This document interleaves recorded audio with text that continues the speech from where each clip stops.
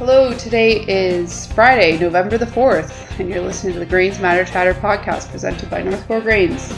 I'm your host, Dolores Foster. I'm joined today by my co-host, Mr. Jeffrey Guy. Good morning, good afternoon, good evening to everybody. Well, Dolores, did you survive Halloween this week? You didn't get too much windburn being out there flying around?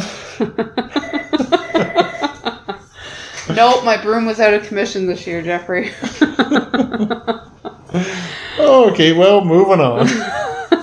It was a busy week here, Jeff, and I guess the markets traded this week, so I guess we have some stuff to talk about. As every week, the markets were volatility. Talk about it again. We had an up and down week. It was a week of outside influences driving the market. But let's first look at some prices. Corn pulled back about $7 this week for this harvest, flat for next year. Soybeans were the star of this week. They're up $23 from the start of the week till now. Next year up about $10. The wheat market was up $5, $6, $7 here this year, next year for in the wheat complex. So when I say outside influence, well, let's look at our dollar was one thing. Yeah, a big increase in our dollar this week. Like the one day was 130 basis points. From the low to the high was about 180 basis points. We're at a high we haven't been at for a few weeks here. Closed at like 0.742. The low this week was 0.724. So that higher basis... the higher dollar really hurts our basis, hurts right? the basis. Right. Corn basis did pull back here a little bit, and it probably will come back some more. And should also hurt soybean and wheat bases going forward, the stronger dollar. But we'll see what next week holds for that. That's right. And oil prices, crude oil prices jumped up. They're ending on a high this week. Over $92. I think that's about $16 higher than a little over a month and a half ago or something like that. It's just amazing how that market trades. So oil is higher, which probably is supporting our soybean price, right? So what's causing the oil price to go up? Well, oil price going up. So this ties into one of our big three outside influences. So let's talk about China. So we're back in talking about China. So China's COVID policy. So when Hold up. We're still talking about COVID here? Yeah, we're talking about COVID. So seems like it's never going to go away. So China's COVID policy. So China had when President Xi got coronated there for his next term or two, there was like no change to the COVID policy. Strict. Lockdowns. And then last weekend, it was coming out on Bloomberg News and stuff that they were going to ease their restrictions. So that was a plus for the markets on Monday. They said, China's going to ease COVID restrictions. They're going to start traveling more, spending more money, opening for tourists, everything, and they're going to use more oil than that. Their economy's just going to boom more. That was supporting markets everywhere. And then it came out on Tuesday, I think. They had a lockdown in a city. What city was that? I think it was iPhone City. iPhone City. What a name. iPhone City. It's a place where more iPhones are made than anywhere in the country. They said that it was actually comical. What I read about it was that people were fleeing the factories in iPhone City trying to get out before they were locked down in the factories. Really? Yeah. So, like, strange. That's just insanity. And then by the end of this week, the rumors again out of China, and I guess they're getting stronger, are that they are going to ease COVID restrictions. And so with that rumor, they think that China their economy is going to flow more and they're going to use more oil. And that was supposedly the big supporter of oil prices. So one of the big three this week was China. The second one was the ongoing conflict between Russia and Ukraine. Yep. Because that trade agreement that Russia is allowing grains to flow out of the Ukraine is supposed to end on November the 19th. Finally read a date. Talk about volatility. Those two can't make up their mind. Russia can't seem to make up their mind whether they want to let them export grain or not. Yeah, I woke up on Sunday to read Russia was canceling it, said one of their ships was attacked by drones. So Monday they They weren't going to allow any shipments out, and the prices were skyrocketing on wheat, like almost went limit up on Sunday night.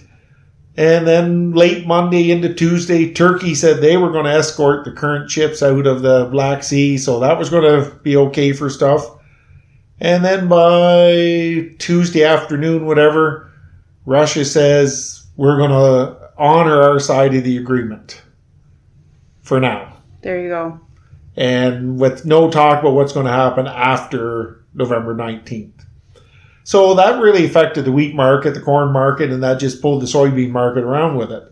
So that was the second one. And the third big outside influence this week were interest rates. Interest rates, the U.S. Federal Reserve, they did increase their interest rate by 75 basis points on Tuesday. But the talk on Monday and the weekend, it was funny, I listened to a talk show on the weekend, and they were going on about they're going to, maybe the U.S. Federal Reserve will ease back on their interest rate increases going forward. Well, no, they come out and they said, we're keeping the big increases going, and that just plummeted all the markets late Tuesday. When I say all the markets, stock markets, pulled our commodity markets, a lot of risk went off the table, probably lots of money markets pulled back here, or managed funds pulled money out of the markets. So everything went down. Our commodity prices came down. So we had like big negatives going on with China and the Federal Reserve, Russia, Ukraine, but then they all kind of went away. Well, and also to add to that negativity, the export, there wasn't a whole lot of export news this week either, right? Oh yeah, they said for corn and soybeans out of the U.S., they were very slow. And U.S. crop is still priced too high, right? U.S. crop's priced too high compared to Brazil, to the Ukraine. You know, it's... So what turned our markets around here this week? I think the markets just wanted to come back positive. That's not very technical, but it's like it was by last night, the end of the day, trading yesterday, and the stock markets kind of turned positive overnight.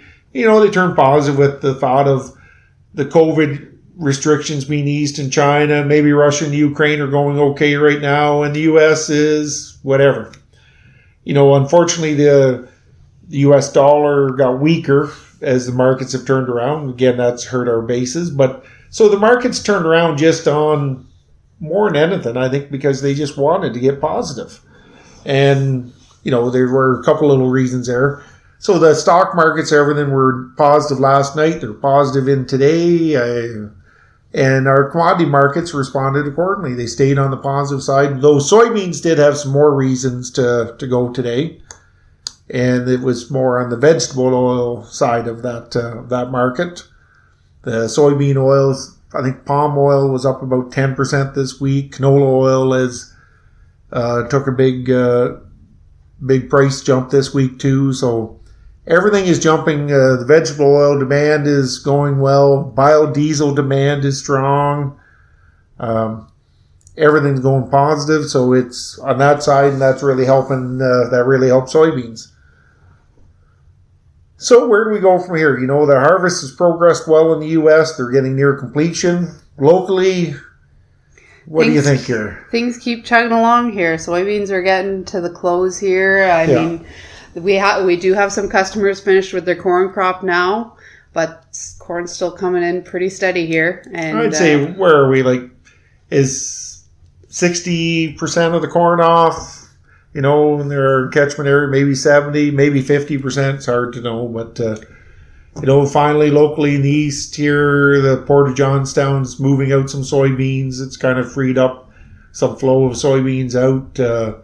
Lots of elevators are getting full. You know, we're doing our best, and we will continue to do our best to look after all our customers. Absolutely, yeah. You know, going forward, it's been a pretty hectic week around here, so we do appreciate everyone's patience with us, and we're looking forward to getting back on track here. Some drier issues this week, but it's that thing eats a lot of corn, and it will be humping all weekend here.